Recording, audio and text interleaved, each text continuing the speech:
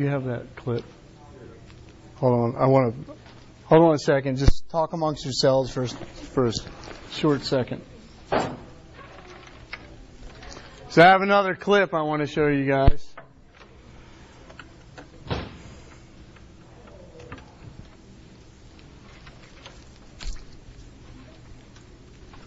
Okay. First off, I think it would be awesome for some of you guys to consider doing the Capital Fellows. And I tell you why. Because our culture, we're really good about, you come to University of Maryland, you're thinking about all the technical things, if you're in engineering and science or whatever. And what that Capital Fellows program is going to do, it's going to give you that creation, fall, redemption, restoration paradigm to think about your life. I try to do that here in terms of thinking about your calling and work and everything. But this is 9 months of you in community, asking questions, thinking about, I don't know if I want to be a teacher or not. I don't know if I want to be an engineer. I don't know, I'm going towards this, but how does my faith fit into that whole thing? And this is where you hammer it out. And so you can really, and some of you might be confused. You're not really sure what you want to do. I was an engineer for 5 years, and then I was doing stuff at church and thinking about ministry, and so God kind of led me into those doors as well. But especially if you're not totally sure maybe where you want to go, this is a great year to hash that out, because you're not getting intensive thinking about that here at the University of Maryland. And so this is an opportunity to really think through those questions and really get basically a 1-year seminary type degree too, doing that. So exciting stuff. So pray about that. Think about that. Okay, we are going through Exodus, and everybody can hear me fine? We're good? So we're in Exodus chapter 4, verses 18 to 31 tonight. And so last week we looked at God's call to Moses in Exodus chapter 3 and 4. That was the burning bush episode. And I talked about the fact that all of us, to some extent, need to have a burning bush episode in our life. We need to see who God is. We need to be confronted with who He is, His holiness. And in that, we also saw that Moses was called for this redemptive purpose. He was called to go back and deliver his people out of Egypt, out of bondage, and God was going to be with him. And so we saw that he had all kinds of excuses.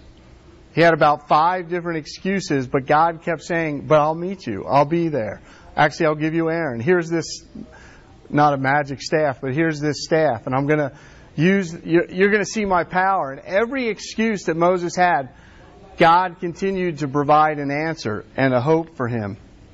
And so tonight we are going to look at kind of this bridge passage. Moses is saying yes, but to some extent it's a tentative yes.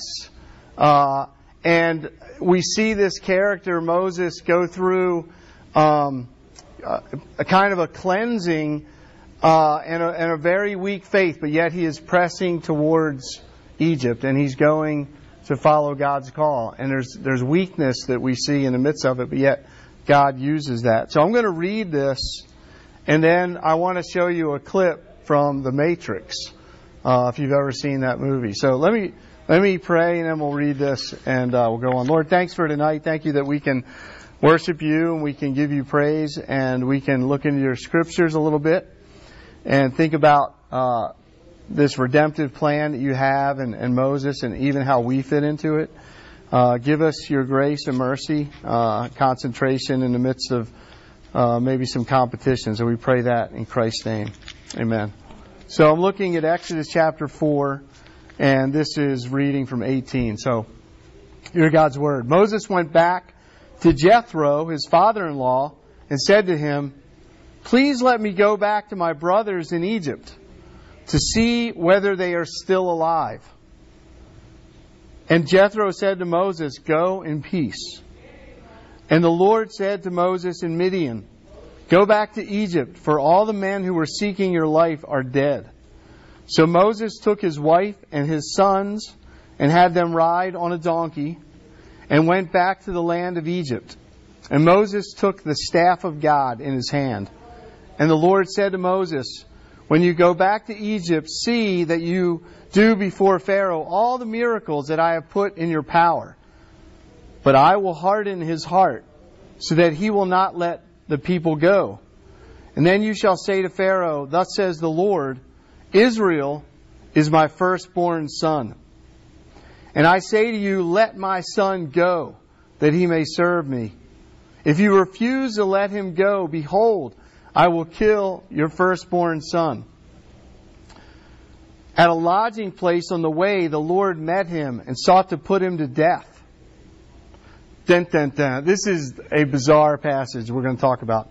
Then Zipporah took a flint and cut off her son's foreskin and touched Moses' feet with it and said, surely you are a bridegroom of blood to me. So he let him alone, and it was then that she said, a bridegroom of blood, because of the circumcision.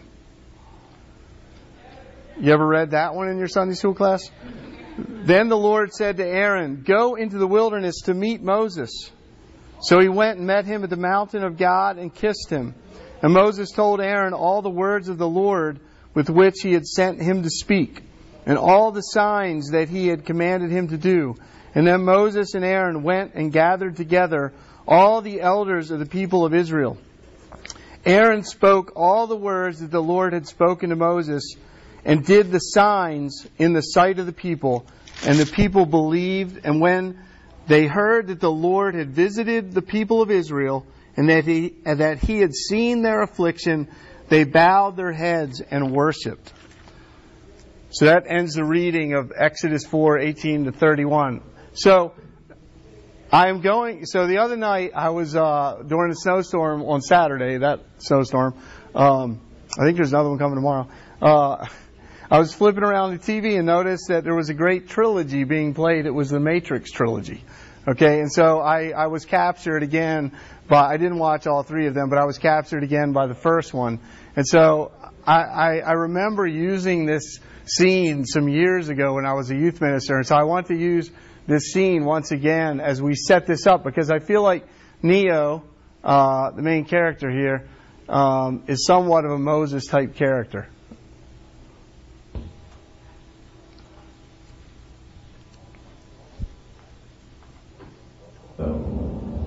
What it is.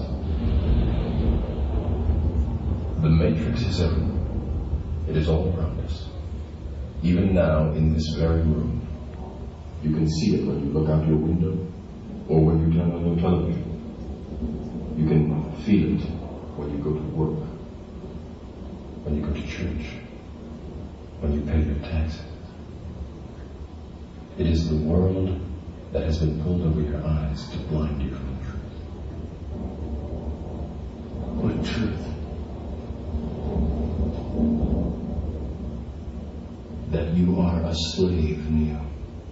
Like everyone else, you were born into bondage, born into a prison that you cannot smell or taste or touch. A prison for your mind.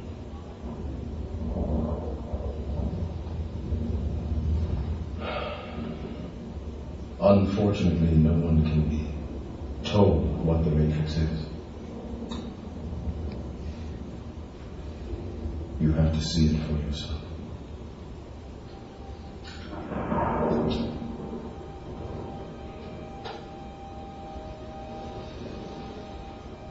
This is your last chance. After this, there is no turning back. You take the blue pill, the story ends. You wake up in your bed and believe whatever you want to. You take the red pill, you stay in Wonderland, and I show you how deep the rabbit hole goes.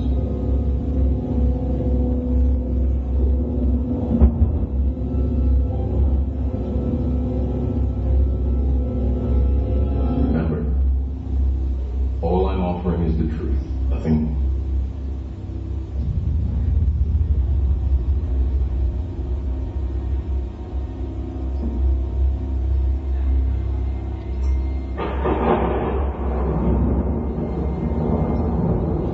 All of you.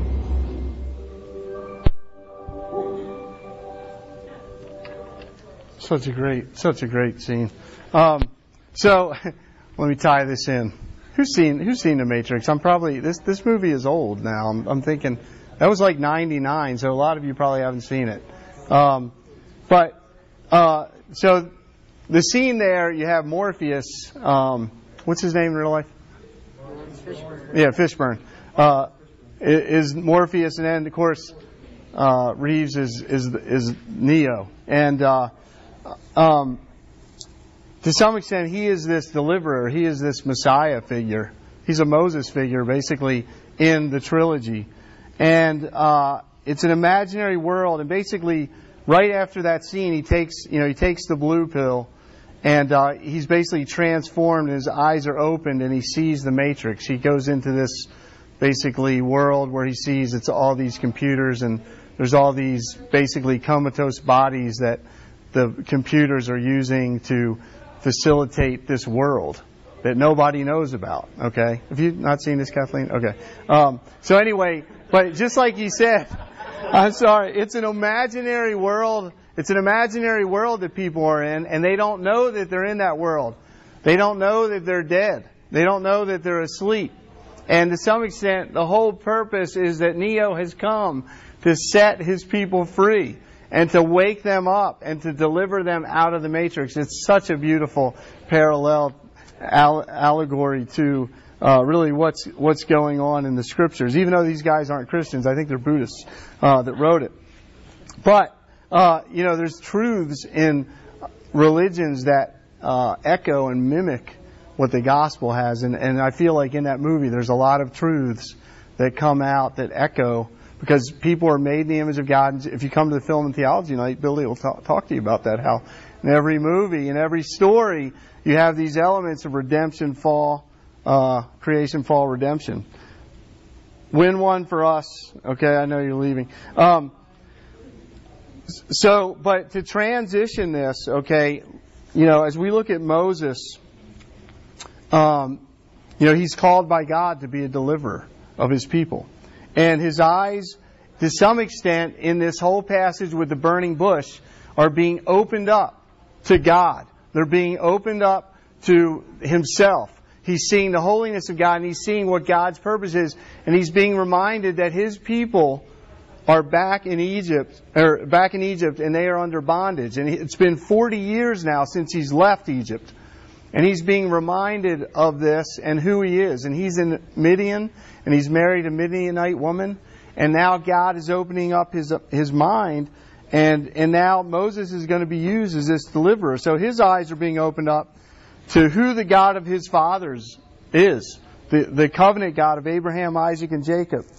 And likewise, God is asking us as well, as his people who have been redeemed. If you become a Christian, if you are a Christian, he places that same call on our lives where he says, I want to make you my redemptive agent to do my will. But as we see in this chapter, and even before, Moses is somewhat of a very weak character. He is not so sure of his calling, and he's even not so sure of his covenant promises that he is to keep. And so, to some extent, God is the one who is the main victor here, and he's the one who loves his son Israel. And in fact, that was one of the verses where God says, I love my son Israel. Tell Pharaoh this, that my son Israel is my son, and I've come to deliver him. And so Moses is understanding that God really cares for his people. And so he is beginning to wake up, kind of like Neo did in the Matrix. He begins to wake up to this new world of people are dead, people are in bondage, and God is calling me to be one to set them free.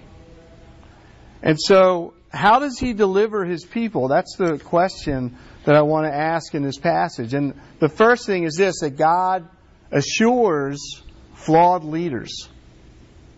Okay, how does God deliver his people? The first thing is he assures flawed leaders. And last week we touched on this. God meets Moses in the burning bush, and He tells him to do all these things. He says, hey, you're going to be my deliverer. And Moses has one excuse after the next. I can't speak. Let's get Aaron. They won't believe me. Who should I say sent me? He has all these excuses, and time again, literally 5 times in the conversation, Moses is seeking to get away from the call of God, and God keeps answering him, and God keeps giving him grace, and God keeps saying, no, but you're my man to do this. And finally, right before this passage, God's anger is kindled because He basically says, find somebody else. Moses says, find somebody else, and God gets angry, and then it kind of snaps Moses out of it. And now we see that he goes back to Jethro, his father-in-law, and he says, I'm going to do this. But listen to what he says to Jethro. Verse 18, Moses went back to Jethro, his father-in-law, and said to him, please let me go back to my brothers in Egypt to see whether they are still alive. All right, now think about this. Nowhere in the call of God to Moses did He say, hey, just go back to Egypt and check on your brothers, see if they're still alive. God gave very clear instructions to Moses. You're going to go and deliver my people. You're going to go and confront Pharaoh in Egypt. You're going to have the staff and you're going to pull my people out. You're going to be my deliverer. And Moses comes back to Jethro in his fear, and he just says, it's kind of a very timid, a very afraid, okay, I'm getting ready to leave, and I'm going to ask I'm going to go, God, I'm going to do it. I'm really afraid, I'm going to go, I'm going to do this. And he asks Jethro, his father-in-law, by the way, I need to go back and check on my brothers to see if they're still alive. It doesn't sound like a conquering hero, okay? It doesn't sound like somebody that's really confident. And because you got to remember, too, that, Jethro could have told him, no way you're going back. You married my daughters. You're my shepherd for 40 years. You're working on my ranch. I'm not letting you go. You can't go back there. My grandchildren are here. But what does he say? And this is where the assurances come in. Jethro says, hey, go in peace. Shalom. You can do this. So I think this is really interesting. Moses has this really timid, weak, not confident faith, but yet he is going towards what God wants him to do, and the Lord meets him with all these assurances. Go in peace. Jethro doesn't say no way, this is the craziest idea I've ever heard of. Egypt and Pharaoh, they're going to kill you. Don't they want you for murder? No. Go in peace. Secondly, the promise of God comes in, and God says, go back to Egypt, for all the men who were seeking your life are dead. Remember, Moses had a warrant out for his arrest, or for his death, basically. Pharaoh was trying to kill him after the incident with the Egyptian that he killed. Okay, so there's wanted posters, he's on the FBI list, etc. Okay, all of this is fear in the back of Moses' life. That's why he fled to Midian anyway. And now God is saying, guess what, Moses, all those people are dead. You can go. Safety. So he gets the assurance of safety. And not only that, but the staff, verse 21. And Moses took the staff of God in his hand. It mentions that as he goes back. He's got that magic staff. It's not a magic staff, but it's the staff that God is going to use to show His mighty works and His power in the plagues. It's going to be that staff that He uses to confront Pharaoh and all the evil there. And then later on in the passage, we have the biggest assurance of all. Aaron, his brother, comes out to meet him. And Aaron doesn't think he's crazy. Aaron loves his brother, and he is with him in this mission of God to be his side partner in this mission to go and deliver people. So this really, really weak, timid faith of Moses. Hey, I want to go back and check and see how my brothers are. Okay, I can go. All right. God meets him. And God meets him again and again with all these assurances. And I just thought that was, something that we need to think about too, because, as we go, as you make steps to follow God in any area of your life, you know what? I guarantee you God is going to meet you, because He loves His children. He loves when His children follow Him. He's going to send you helpers. When you say yes to God, when you say yes to something like Capital Fellows, I guarantee you're going to be able to raise the money and you're going to be able to do something like that. Or if you say yes to the RUF internship or whatever it is, or not even that, but I'm going to try to talk to my roommate. I'm going to try to love them and serve them. Or I'm going to try to talk to my parents about my faith in God, or whatever it is. I guarantee you things are going to happen. It's like that song we sang about oceans, like, when you step out on the waters, like He is going to be there for you.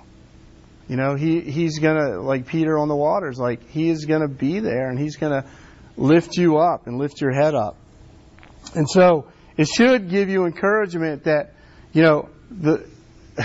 this faith is exciting. This faith is like stretching us. This faith is saying, God has got me. It's like when you're a little kid and your dad's in the pool and he says, jump in, like He's going to catch you, and if He doesn't, you're still in the water. You're going to be fine. But it's like the Christian faith is one of the excitement comes in stepping out in faith. The excitement comes in risking. Because then it's God. It's God. And God loves when His people take steps of faith. It's risk or rust, is what somebody once said. If you don't risk, if you don't step out, if you don't make steps of obedience towards the Lord's will and what He wants you to do, you will rust. You will get complacent. You will get hard. And so I want to encourage you, I want to encourage me to step out, risk. See what happens. Your blood pressure might go up for a little bit. It's okay. We're there. And the thing is, God gives these assurances. That's why we're here. That's why you got fellowship.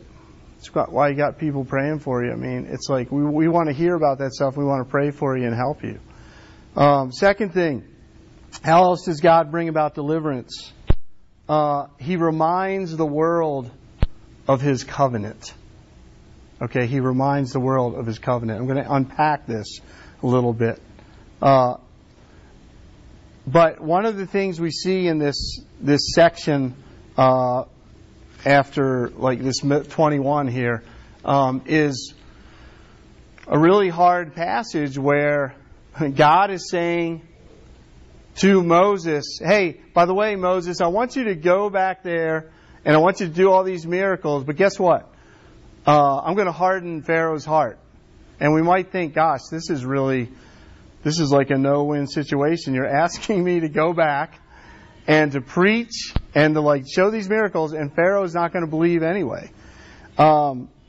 This passage is a difficult passage. It gets into the whole idea of God's sovereignty and free will and what that all means. And I'm not going to go into all of those things right here. But I will say this. These are difficult passages, but God is making a point that He can even change people's hearts and He can harden people's hearts. And He is telling Moses that I'm the one in control. Like Walter White said, I am the one who knocks. If you've ever seen The Breaking Bad. Okay, God is the one who is knocking.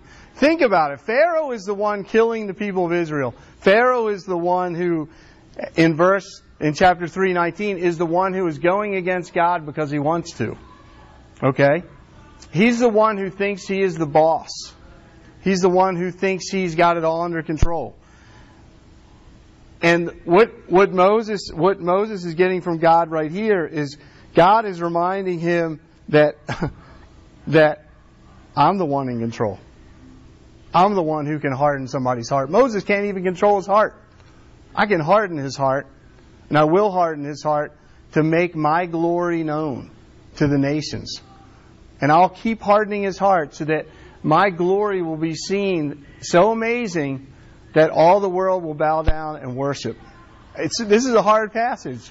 We can't understand this. It's hard to understand God's sovereignty, people's free will, because we got both of those in the Scriptures, and we can talk about that another time. But God is showing Himself. Israel is God's son, not Egypt's slave. That's ultimately what He's telling. And God tells Pharaoh of His covenant, and He says this: "Then you shall say to Pharaoh, Thus says the Lord, Israel is my firstborn son. And I say to you, let my son go, that he may serve me. If you refuse to let him go, behold, I will kill your firstborn son. That might sound cruel, but guess what? Pharaoh was killing all the firstborn sons of the Hebrews. Probably thousands of them. Maybe millions. It was a genocide that was going on. And so finally God is stepping in after all this pain. He's saying, my son is in trouble, and I've come to rescue him, and I'm going to use you, Moses. And so this is the proverbial check the scoreboard, Wisconsin. Okay? Got to bring up the Wisconsin stuff. What a game. And he's just saying, hey, this is God's kingdom. This is Yahweh's kingdom. And I am the covenant God, and this is my covenant people, and I love my people. This is my blood, and I've come to get them out of there. And so don't go against God's purposes and wills. That's never a good idea. So he has this passion for his son. And he can even harden the heart of Pharaoh in the midst of it. And so, to some extent, what you got to understand here is that God is reminding the world, He's reminding Moses that He's the one in control. And that He is all powerful. And how is He going to do this? Well, He says, by the signs or by the plagues. And in verse 21, the Lord said to Moses, when you go back to Egypt, see that you do before Pharaoh all the miracles that I have put in your power. So, God is going to show Pharaoh by His words, by His love for His son, but also by His power, by His deeds, who is in control. So it's this word and deed thing that's going on that God is doing to show His glory and to show His power to Pharaoh. And this is really foreshadowing the plagues that are going to happen. And in fact, the ultimate plague of the killing of the firstborn son of the Egyptian and of Pharaoh's son. And so, God is foreshadowing that final plague right here to magnify His power and to magnify His love for His people. And then what about this next passage where it talks about the Lord wanting to kill? Because this is all related to the covenant as well. It says, a lodging place on the way. This is bizarre. The Lord met him, Moses, and sought to put him to death. So Moses is going. He's heading to Egypt. He's obeying the Lord. And the next thing you know, God is wanting to put him to death. And then it says, Zipporah, his wife, took a flint knife, cut off her son's foreskin, and touched Moses' feet with it and said, surely you're a bridegroom of blood to me. So he let him go. It was then that she said, a bridegroom of blood because of the circumcision. So, all right. So this is all about the covenant here. Okay. So God is talking about His people. The covenant of God is behind this passage. You cannot understand this without understanding that. So if you go back to Genesis 17 real quick, I'm not going to go there. I'm going to just explain to you. God said to Abraham, after he had Ishmael by Hagar, who was not his wife, He said, I want every male in Israel circumcised. And this circumcision is a sign of my covenant. Basically, it's a sign of my covenant love for my people. And I like to think of circumcision as God's tattoo. Okay? God was making His mark on His people, setting them apart, saying, you're my people. You're my blood. I love you. And I'm going to protect you, and I'm going to promise you, and I'm going to give you all the promises, and I'm going to bring you to the promised land. And you're my people. Obey this covenant.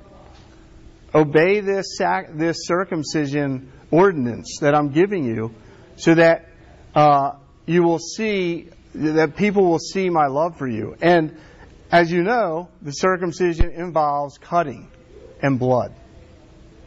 And whenever we have these sacraments in the Bible, sacrament in the Old Testament, it involves blood. Just like the Passover, which we now say is the Lord's Supper. It's dealing with blood. And that blood was always pointing ahead to the ultimate bloodshed of Jesus on the cross. Okay? This is where, again, the Scriptures are giving these foreshadows and these pictures of sacrifice and these pictures of bloodshedding. And they're pointing ahead, not to just the fact that this blood must be shed, but it was a pointer to the fact that blood must be shed. Blood must cover our sins. And guess what? Moses had not circumcised his kids. Moses had not circumcised his kids, and the Yahweh, the God of Israel, was ready to kill him. Do you think God thinks a lot about his covenant? He was getting ready to kill Moses, his deliverer, because Moses had forgotten the covenant. And this is what I mean, how Moses is kind of like Neo. He's waking up to the matrix. He's walking, and God is showing him his sin. God is disciplining him here. He didn't kill him, did he? No. But he certainly woke him up, and he was about to kill him, and he was getting in his face, about to kill him, and he was saying, "You've forgotten the covenant. You've forgotten I love you. And all my children are going to be circumcised," because that's going to point to the fact that they need the blood sacrifice in order for them to be saved, in order for them to have their sins forgiven. And so that blood sacrifice and the circumcision is a sign of that my people are covered. My people are my people. And it was pointing to the ultimate sacrifice of Jesus at the cross. Does that sound bizarre to you? I mean, unless we look at the whole Scriptures, it does sound bizarre. But when you know that Abraham and all of Israel was supposed to do this circumcision, and Moses, probably the greatest leader of Israel, had not circumcised his kids, there's a problem. This all relates as well. At another time we can talk about this, baptism of infants. But we won't talk about that now. But this is some of the reasons why the Presbyterian folk in here get that thought about why we think infant baptism is important, because it's connected with circumcision of the Old Testament and God putting His sign and seal on His people, saying, "These are my people," even as little kids. Not saying that it saved them, but His mark is on them, His tattoo is on them, and that God is going to reveal that promise. All right, so God is reminding even Moses about His covenant of love, okay?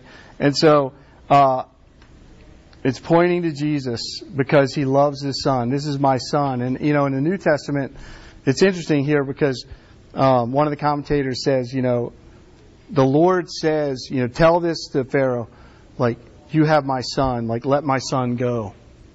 And he parallels this with when Jesus was baptized. The Father said, as the Spirit descended on Him, "This is my beloved Son whom I love. In Him I am well pleased." And to some extent, Jesus is the fulfillment of Israel. Israel is down in Egypt and they are in bondage. And it says in Matthew that Jesus, when He was fleeing from Herod, He went down to Egypt. Now He comes back out of Egypt. My Son has come out of Egypt. And so Jesus becomes the ultimate Israelite. Israel failed, went into the bondage, went into the wilderness, but Jesus is the victor and He's come out. And this is the Son whom God loves. And He's well pleased. And so the fact of this passage is the Lord is saying it's all about the Son. Pharaoh, your problem is you are enslaving my Son. Moses, you forgot about the covenant promises that are all wrapped up with my sons, your sons, or my sons. You forgot about them. It's all connected to this fact that the Son. What is your relationship to the Son? And pointing ahead, what is your relationship to God's Son? Have you forgotten about Him? Have you forgotten about His promises? What is your position towards the Son? Is it, I don't know. I don't know who He is. Is it, I'm going against Him? I don't want Him in my life? Or is it, I'm submitting to Him and I want Him? For Pharaoh, it was, I'm going to kill him. For Moses, at that point, it was, I forgot about this. And so the question begs of us, what is our position to the Son? And the final part is this, that the deliverance that God is going to bring about is all about being set free to worship. The deliverance that God is bringing is so that His people can worship Him. And so this is the last thing here. When Moses and Aaron tell the plan of God to the elders, and they show all the miracles and the staff, this is a beautiful verse here. Aaron spoke all the words that the Lord had spoken to Moses and did the signs in the sight of the people, 31. And the people believed. And when they heard that the Lord had visited the people of Israel, that He had seen their affliction, they bowed their heads and they worshipped. It's a beautiful picture. They hear God's word. They see that Moses and Aaron are here and the staff, and they're seeing these miracles. And they're hearing Moses' story. And they're understanding that God cares for us and God has sent a deliverer. And the first thing they do is they worship. And they give praise to God. And this is amazing. Because they were made for worship just like we were made for worship. There's a theologian, John Stott, he says that there's a vacuum in the heart of every man that can only be filled by God. Augustine said that his heart was restless until he found his rest in God. That deep in all of us we have this desire to worship. But what do? We worship everything else. We worship the creation. We worship our grades. We worship relationships. We worship our GPA. We worship our career. We worship the American dream. We worship entertainment. We worship sex. We worship whatever it is. You fill in the blank. And we do all these little things. And when we get tired of one, we run to something else. And finally, God has shown up to His people, and He becomes their lasting joy. And they get a picture of God loves us. And He sent Moses and Aaron for us. And they're going to get us out of here. Wow. God loves us. And this is really, going fast forward. We have the ultimate deliverer in Jesus. He's the greater Moses who's come. And, He did the miracles without a staff. And He goes to the cross and He sheds His blood. And He takes all the wrath of God that was deserved for you on Himself. And He says, I'm going to deliver you. And His death and His resurrection, God puts His justification on us because of what Jesus has done. And so this deliverance that Jesus brought should bring us in awe. It should make us worship. It should make us people who are ready to follow and ready to serve Him. And, Jesus is saying to you, to us, wake up. Wake up from your slavery to yourself. Wake up to the bondages that you're in. Wake up to your neglect of His love and His covenant. Wake up. Get out of the matrix. Wake up. Because Jesus is here and He's come to set you free. Let me pray. Jesus, thank You for this passage and just Your deliverance and how You used Moses, a weak leader, and really kind of shook him up in the midst of his going to know who You are even more. And I pray that You would shake us up, Lord, shake us up of our apathy, of our hardness, of our whatever it is, our idolatries, Lord, that You would just show us Jesus, show us the grace of the gospel, that we would know You and that we would know Your joy. And we pray that in Christ's name. Amen. So I guess we'll sing our last song. Is it a softer song? Do we know? Yeah, it's a softer song. So we'll stand and sing, and then John will be back there to talk to anybody about Capital Fellows and everything.